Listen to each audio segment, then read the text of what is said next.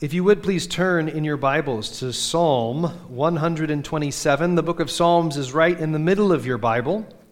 There are 150 of them, so obviously 127 is going to be on the right end of that. In the Bibles that are in your pews, it's on page 613. 613.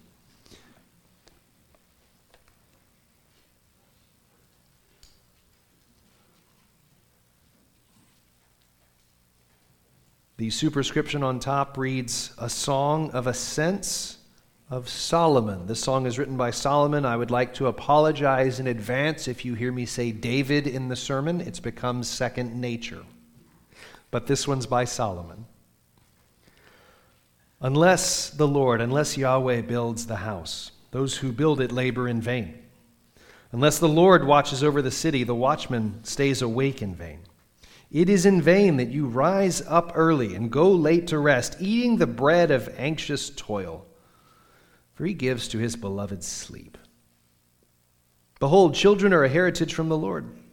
The fruit of the womb a reward, like arrows in the hand of a warrior, are the children of one's youth. Blessed is the man who fills his quiver with them. He shall not be put to shame when he speaks with his enemies in the gate.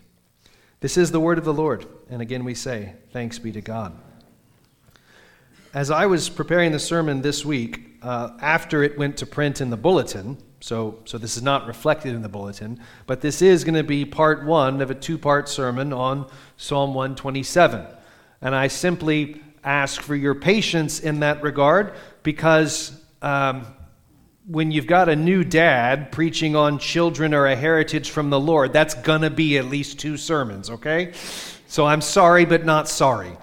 And so as we begin to navigate this together, we are, of course, still in the midst of this series, The Songs of Zion.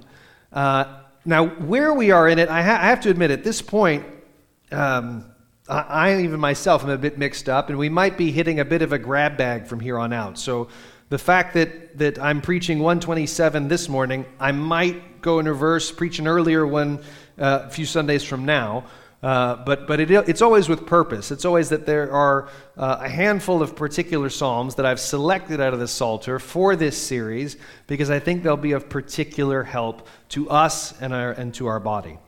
And so if I can, direct your attention to the text, we will begin at the best place to start, right? Verse 1. Unless the Lord builds the house, those who build it labor in vain. Those who build it work in vain. This psalm begins with a rather straightforward principle where God Almighty is pictured as a divine architect. Unless the Lord builds the house, those who build it labor in vain. So I'm going to start with what is the most fundamental principle of this sermon and the next one. And so if you make sure you've got this principle fixed in your mind, we're going to keep coming back to it because it's the interpretive lens through which you need to view the rest of the psalm. And so without it, the rest of the sermon won't make sense. It begins here because this is the foundation, which is fitting enough for an architectural metaphor.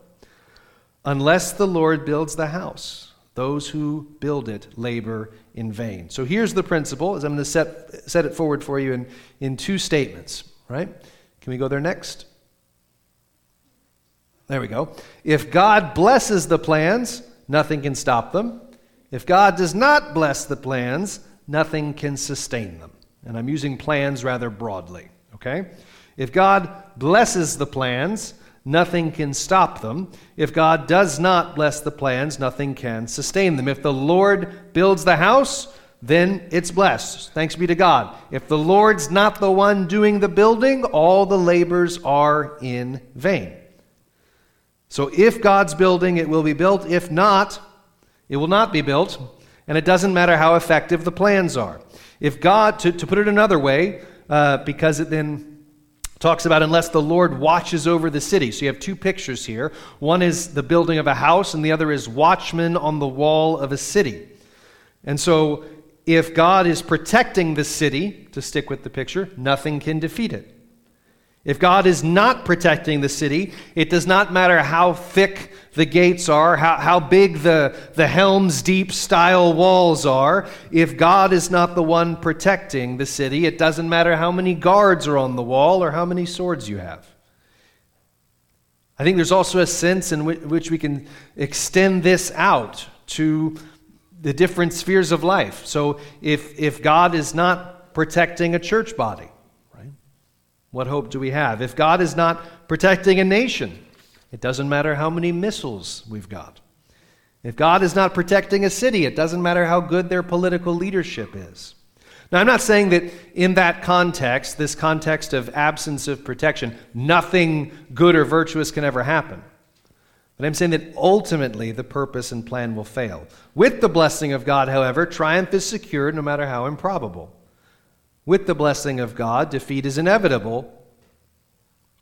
Without the blessing of God, defeat is inevitable, no matter how secure things look. Now, if that's the world you live in, and if that's the God you trust, this psalm invites you to rest and to know. This is the second point. So the first point is the law of the builder, which is right here. And it's the foundation for the whole deal. The second point is the worthlessness of anxiety. Okay? So remember the principle here. If God blesses, nothing stops it. If God doesn't, nothing can sustain it. And we're going to go more in this Sunday and a lot more next Sunday about how that works out. Verse 2 applies this reality to the foolishness of anxiety. Listen.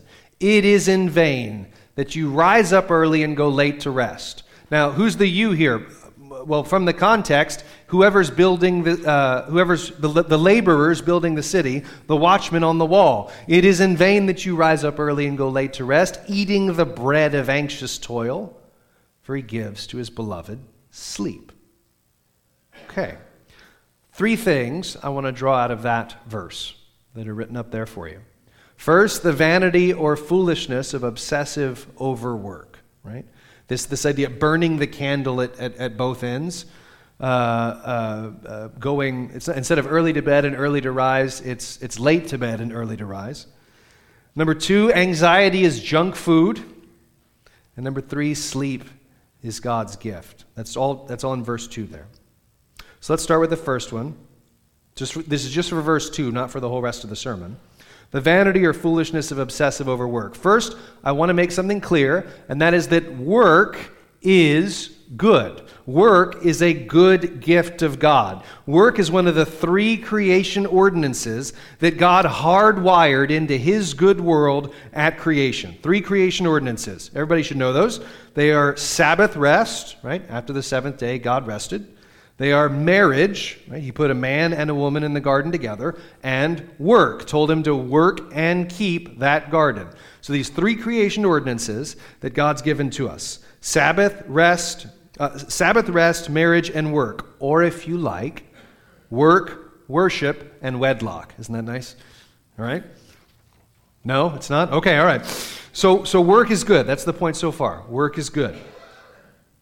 We might often be tempted to think work is part of the curse of the fall, but that's not true. Work that is full of misery and toil, that's part of the curse. Work that feels like going to war and it tears up our body and it troubles our soul continually, that's the curse. But work itself is good. We were made to work. Can you still hear me? Okay, sorry. We were made to work and to delight in good work. But the psalmist, what Solomon is singing about here in verse 2, is work that is devoid of rest, right? You see that he is, to use the old expression, burning the candle at both ends. He is late to bed, he is early to rise. If you've done that, you know it can have a significant impact on your body, even on your appetite. People who consistently cheat themselves out of healthy sleeping patterns tend to find their anxiety shoots up. And their appetite either weakens or they tend to consume excessive amounts of junk and stress eat.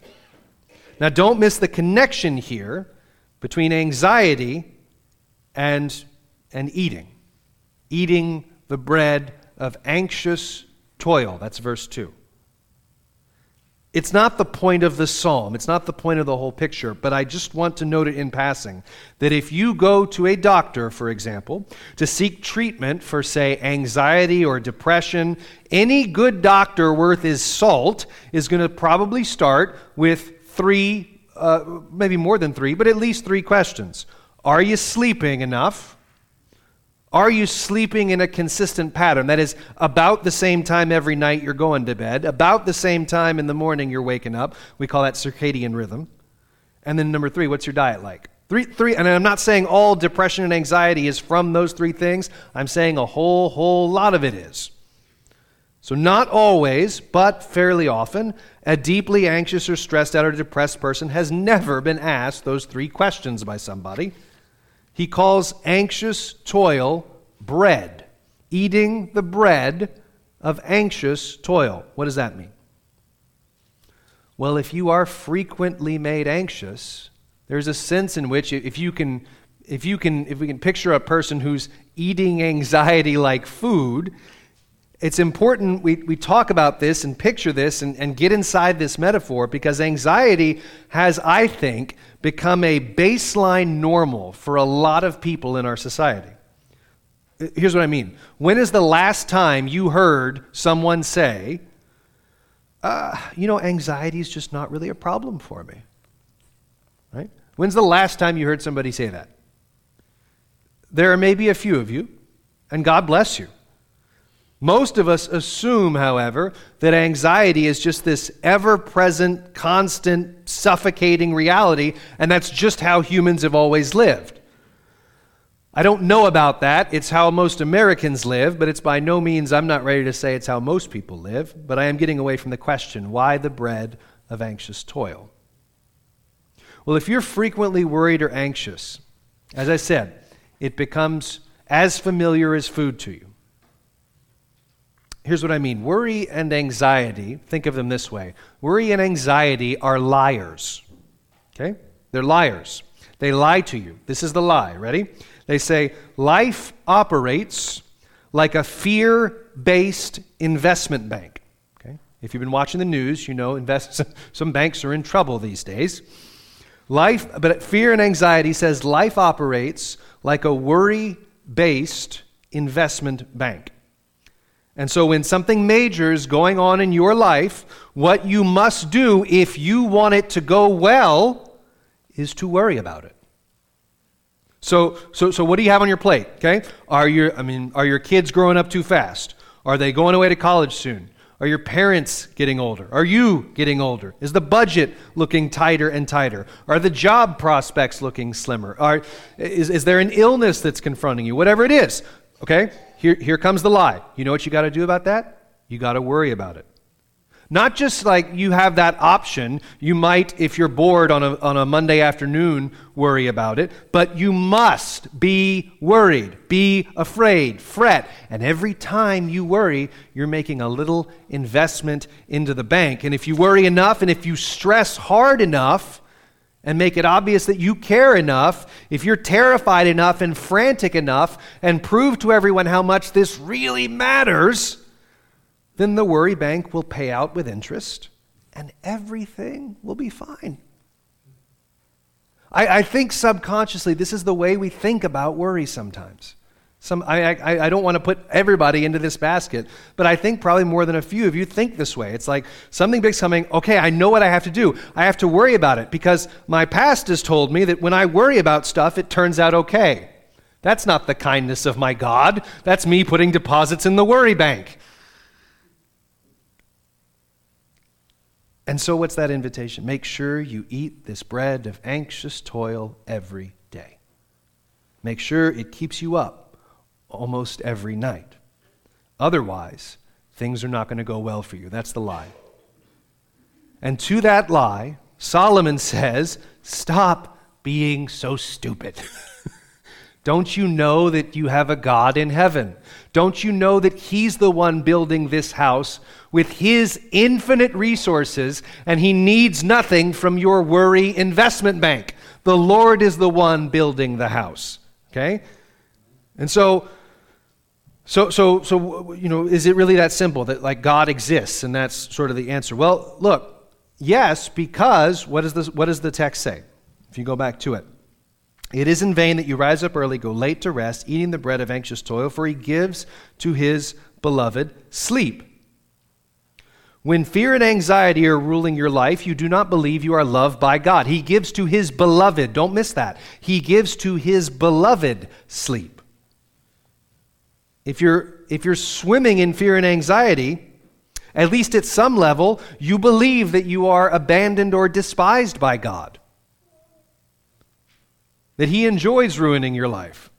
So you have to work extra hard because not only is the work in a cursed world toilsome, but the God of your cursed world is a monster. And that will keep you up at night.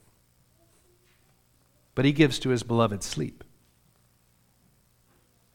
Do you hear how amazing that is? He gives to his beloved sleep. I mean, that's a gift. Not without its sort of humiliating factor, right? I mean, is there anything more like vulnerable and defenseless than sleeping for numerous hours at a time, which we all have to do, but sometimes we're kept from doing, my precious little baby girl? It is in vain, let me put it this way, it is in vain that you try to turn every possible hour you have into money. Money is not what God gave to man on the seventh day. Rest is. And a lot of overwork and anxiety, where they happen, have been justified as, I'm providing for my family. And that's good. That's a good thing. But sometimes that phrase can be spoken when in actuality, what's going on is you are working as though you live in a world made by a God who hates you. And so you will work obsessively. You'll skip church, you'll work on Sundays, you'll be far from God's people. You won't care about all of those things going on because who wants to worship a God who hates them? And there are unfortunately countless stories of men and women who have overworked themselves constantly feasting on anxious toil, and they do make money. They sustain the budget, and they destroy their family because they're the ones trying to build their house, verse 1. I told you I was going to come back to it. Right? They think they're the builder. Now, with that information, okay, if you think of house in the sense of household, right? Can you see why verse 3, why children comes next? Behold, children are a heritage from the Lord, the fruit of the womb a reward. That's as far as we're going to go this Sunday. We'll do kind of the whole psalm, but especially verses 4 and 5 next Sunday. So, but do you see the connection? Because at first I admit I didn't, right? Like, okay, Lord builds the house, don't be anxious, kids. Okay, it's not obvious to me how you got there. I'm trying to show you the connection, right? If you're the one trying to build your house, and if you're the one constantly eating anxious toil, guess who's really going to lose? God is the one who builds the house, so why are you terrified and sleepless and anxious? In part, perhaps, because you value what the world values. That kind of idolatry, obsessed with the world's obsessions, worshiping at the altars of mammon. So, verse 3 starts with, behold. Have a look at this. Behold. Behold the things that God values. Behold what God calls valuable and priceless. Little children. What? I'll have you know that children are expensive. What do you mean? Children are expensive though, right? That's what we're all taught. That's what we're all taught all the time. Kids, that's the thing about kids. That's the thing about kids. That's the thing about kids, is that they're really expensive. What a damnable lie. Just a damnable way to... I'm not swearing. I'm actually saying it's a hellish way to think about children. I'm not saying that you're not going to incur expenses if you have children, duh. But I'm saying thinking of children in that's what you are. You are a little resource sucker. Okay? What a horrific way to think of children, right? Like biblically speaking, children are the resource. Okay? It's this resource that's going to build and produce and be fruitful in the future. So that is a resource. That's not a resource destroyer. So it's a decidedly evil way to think. Vodi Balcom has observed that in third world countries, they talk about how many children they can have. In first world countries like ours, we talk about how many we can afford. Because we see all of life as a matter of low-risk consumption and pleasure, so we see anything that costs money as a threat to that pleasure. But what if, I ask you, church, what if God's answer to the American diet of anxious toil is a biblical understanding of the family? What if that's part of how God means to answer our anxious toil? I didn't say a traditional understanding of the family. I said a biblical understanding of the family. There's a difference between the traditional family and the biblical family. They might look pretty similar from a distance. Like from a distance, you're like, oh, hey, wife, husbands, kids, dog, rabbit, whatever. Okay, it looks the same, right? These two things look exactly the same, but they're actually quite different. There are 4 terms used to describe children in the family in this psalm. Why don't we look at them real quick? Again, 2 of them we're going to talk about this morning. 2 more we're going to get to next Sunday. Behold, children are a heritage from the Lord, the fruit of the womb a reward. Like arrows, I don't think I have this one up there, sorry.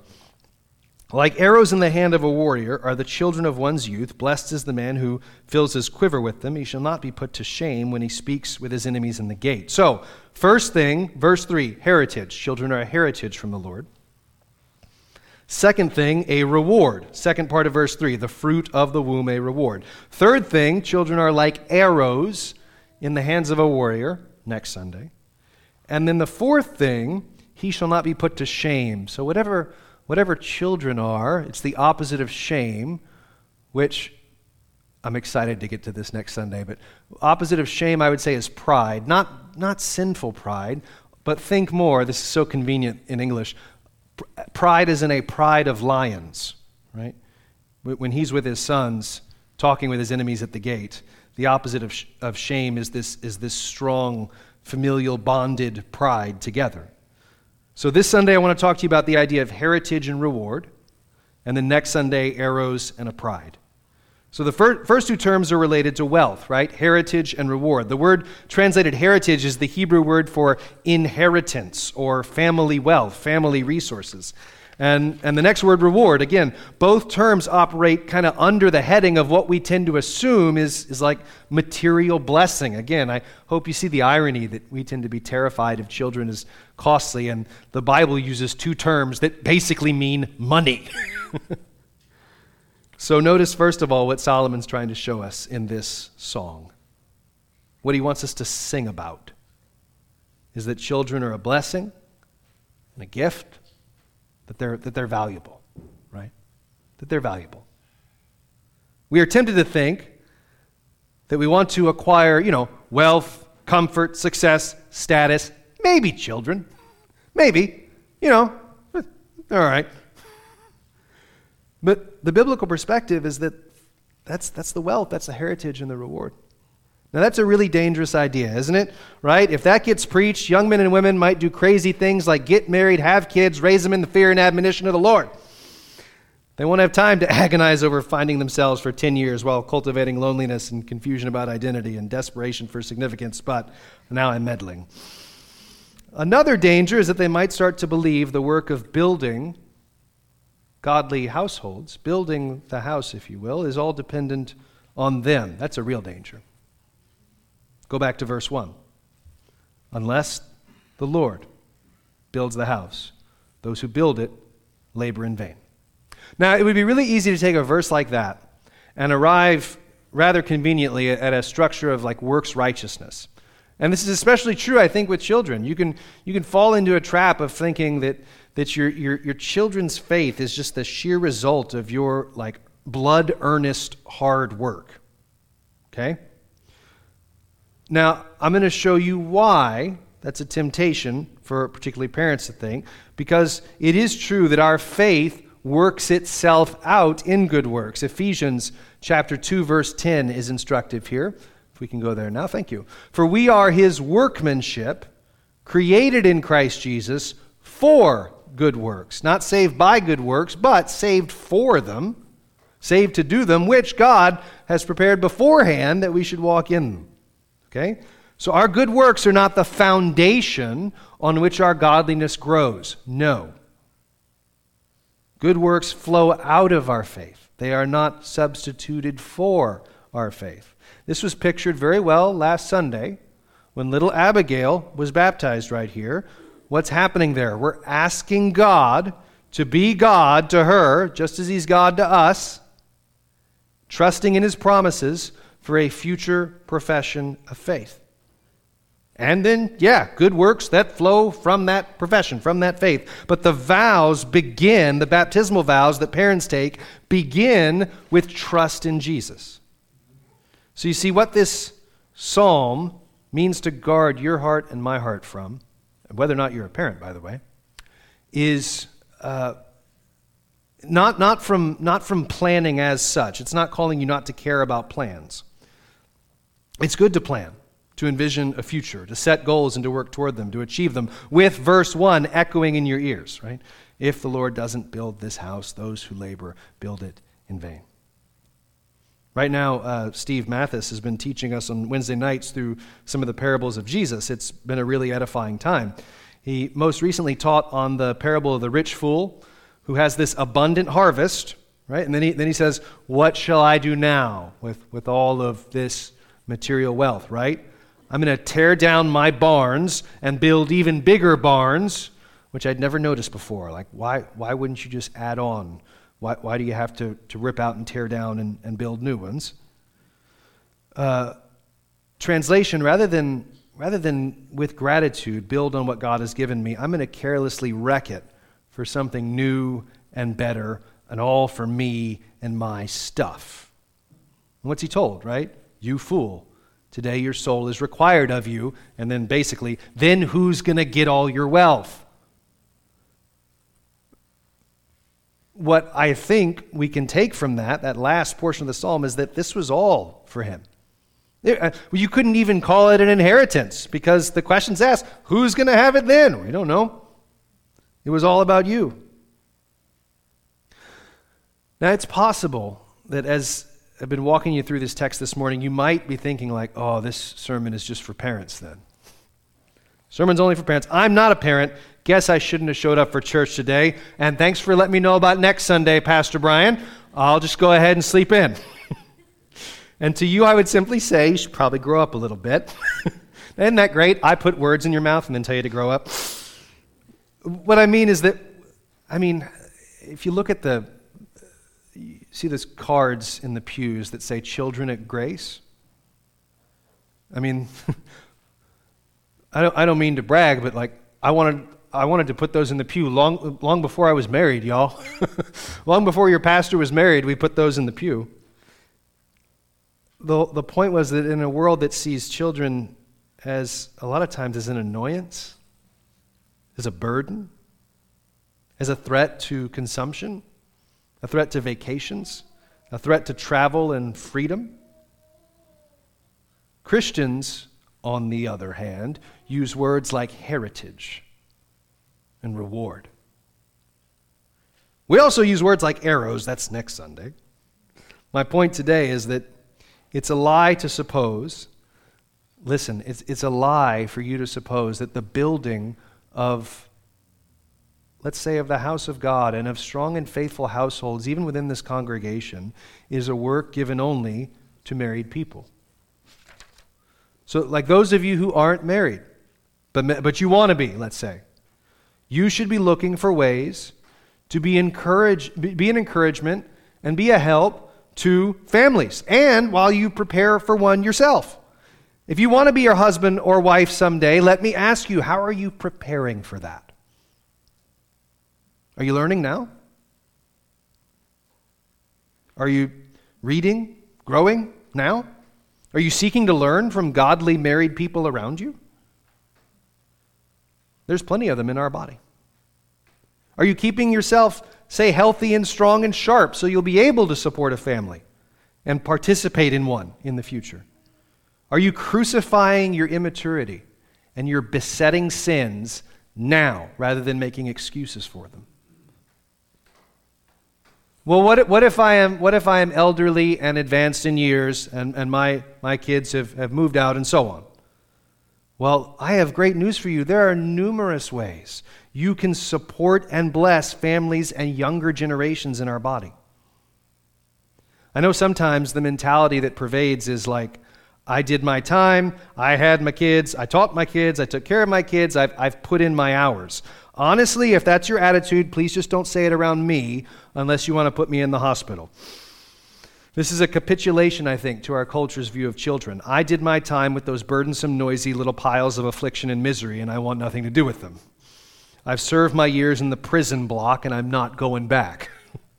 You probably need to repent. There's probably some repentance that needs to happen there. Or maybe it is for you that you can't have kids right now. I'm talking to married people who are unable to have children. You want to, but you can't. And so you know better than anyone that sustained long-term childlessness is not some kind of perpetual vacation. It's a hard and bitter affliction. There is a spectacular moment in the book of Isaiah where, oddly enough, God addresses specific promises to eunuchs. That is, those who are unable to have kids because, well, let's just say they lack the ability. Which is not the same as barrenness or childlessness, I know. So hang with me for a second. I know those are not the same. But it's in the same neighborhood, okay? Isaiah 56, verses 4 and 5. Wait till you see this. For thus says the Lord, to the eunuchs. I would say just read it, to the childless, who keep my Sabbaths, who choose the things that please me, who hold fast to my covenant, I will give in my house and within my walls a monument and a name better than sons and daughters. I will give them an everlasting name that will not be cut off. I note as an aside that in the midst of our cultural chaos, there are young men and women who, believing themselves to be something other than what God made them to be, are choosing to engage in surgical procedures that result in their sterility. Someday, I reckon, maybe sooner than we think, they're going to manifest anger at being lied to. And if they come to the church saying, what do I do now? Isaiah 56, 4 and 5. Here's the hope that we're going to give to you. Here's the hope that's going to stabilize and steady you. And we're not going to greet you with, we told you so. We're going to greet you with, God loves you, and he has a place for you at this table and in this body. This passage is even more remarkable when you realize that, you know the story of Philip and the Ethiopian eunuch, Acts 8, right? He's sitting in the chariot reading Isaiah 53 when Philip found him. Philip preaches to him, sees him saved and converted, and baptizes him. So the Ethiopian eunuch is reading Isaiah 53. I like to imagine that one of the first things that he did as a Christian is read the next 3 chapters in the scroll and find there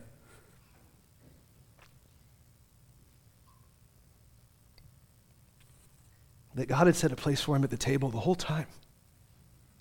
The whole time. Many are the mothers and fathers in God's house who have been unable to be mothers and fathers to children of their own flesh. This is, of course, at the same time, this is why we care about adoption and foster care and things like that. It's why we're involved in these things. Because in the light of being adopted into God's family, the answer is like, why wouldn't we be? Now listen, just as an aside, I'm not saying that if this is you that I've been talking to for the last few minutes, I'm not saying give up hope if you're still waiting on children the Lord hasn't given them. Don't give up hope. God has a history of surprising his people. But while you wait, don't exempt yourself from the blessing, from blessing the families and the little ones that God has placed around you right now. So trust in the Lord. That's actually the whole point of the sermon. Trust in the Lord. Unless the Lord builds, it is worthless. Okay? Unless the Lord builds up. Unless the Lord builds Grace Presbyterian Church, beloved. All the catechisms and psalm singing and fellowship meetings and family picnics and folk dances and weekly communion and, yes, even the sermons will be worthless. It'll all be worthless. And so, what do? We come to the God who means to bless us. We come once again to Jesus Christ. And where there has been sin, we begin with repentance. We begin by naming the sin, confessing the sin, and repenting. Where there's been fear and anxious toil, we repent.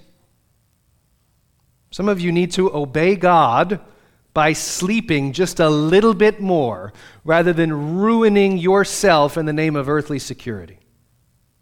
Some of you need to seek the Lord in prayer and then seek wise counsel on what it looks like in God's kingdom to be a mom or a dad, to be a husband or a wife, to be a son or a daughter, or a single person, or a widow or widower, right now, in this time, in this congregation. So for some of you, there's repentance that needs to happen there. You're like, well, I'm already fulfilling the office of mom, dad, or husband or wife, but not according to what God has said. And so our God is not a distant God. He is a father who makes rebels into sons. He makes eunuchs into dads. He makes sons into arrows. That's next week. He does this because Jesus Christ, our Lord, has taken the arrows of sin and death and judgment into himself. He's taken all of your sin and all of your failure and all of your cowardice and all of your sleepless, toilsome anxiety on himself. And he's bled and died and rose again. And he left all your filth in the grave. And it's not going to rise up again. He's building a new kingdom out of every family and every nation on earth. And we've not been called to fear or to anxiety or to pessimistic misery. I mean, is not our God building? Is not our God, is not the divine architect at work building his kingdom? When we pray, let your kingdom come and let your will be done, are we just wasting words? Is our God not coming to us with blessing? If not, let us repent and plead for it. And if he is, of whom shall we be afraid? Of whom shall we be afraid? If the Lord builds the house, it can't be torn down, it can't be shaken, even if the whole rest of the neighborhood is crashing down. If the Lord builds the house, there we will dwell forever. In the name of Jesus, amen. And so our Father, as we learn these things together, and as we learn to love them together, those are two different things. As we learn these things together and as we learn to love them together, we ask for your help. I pray especially for parents in this room. And all of us besides, that you would grant us to confess what you call good, good, what you call reward, reward, what you call heritage, heritage, and what you call anxious toil, that we would call that worthless, vain. And so we ask, Lord, that you would put your words on our lips, that they would be our words, that you would put your songs on our lips, that they would be our songs, that we would rejoice in all that our God has said. In Jesus' name, amen.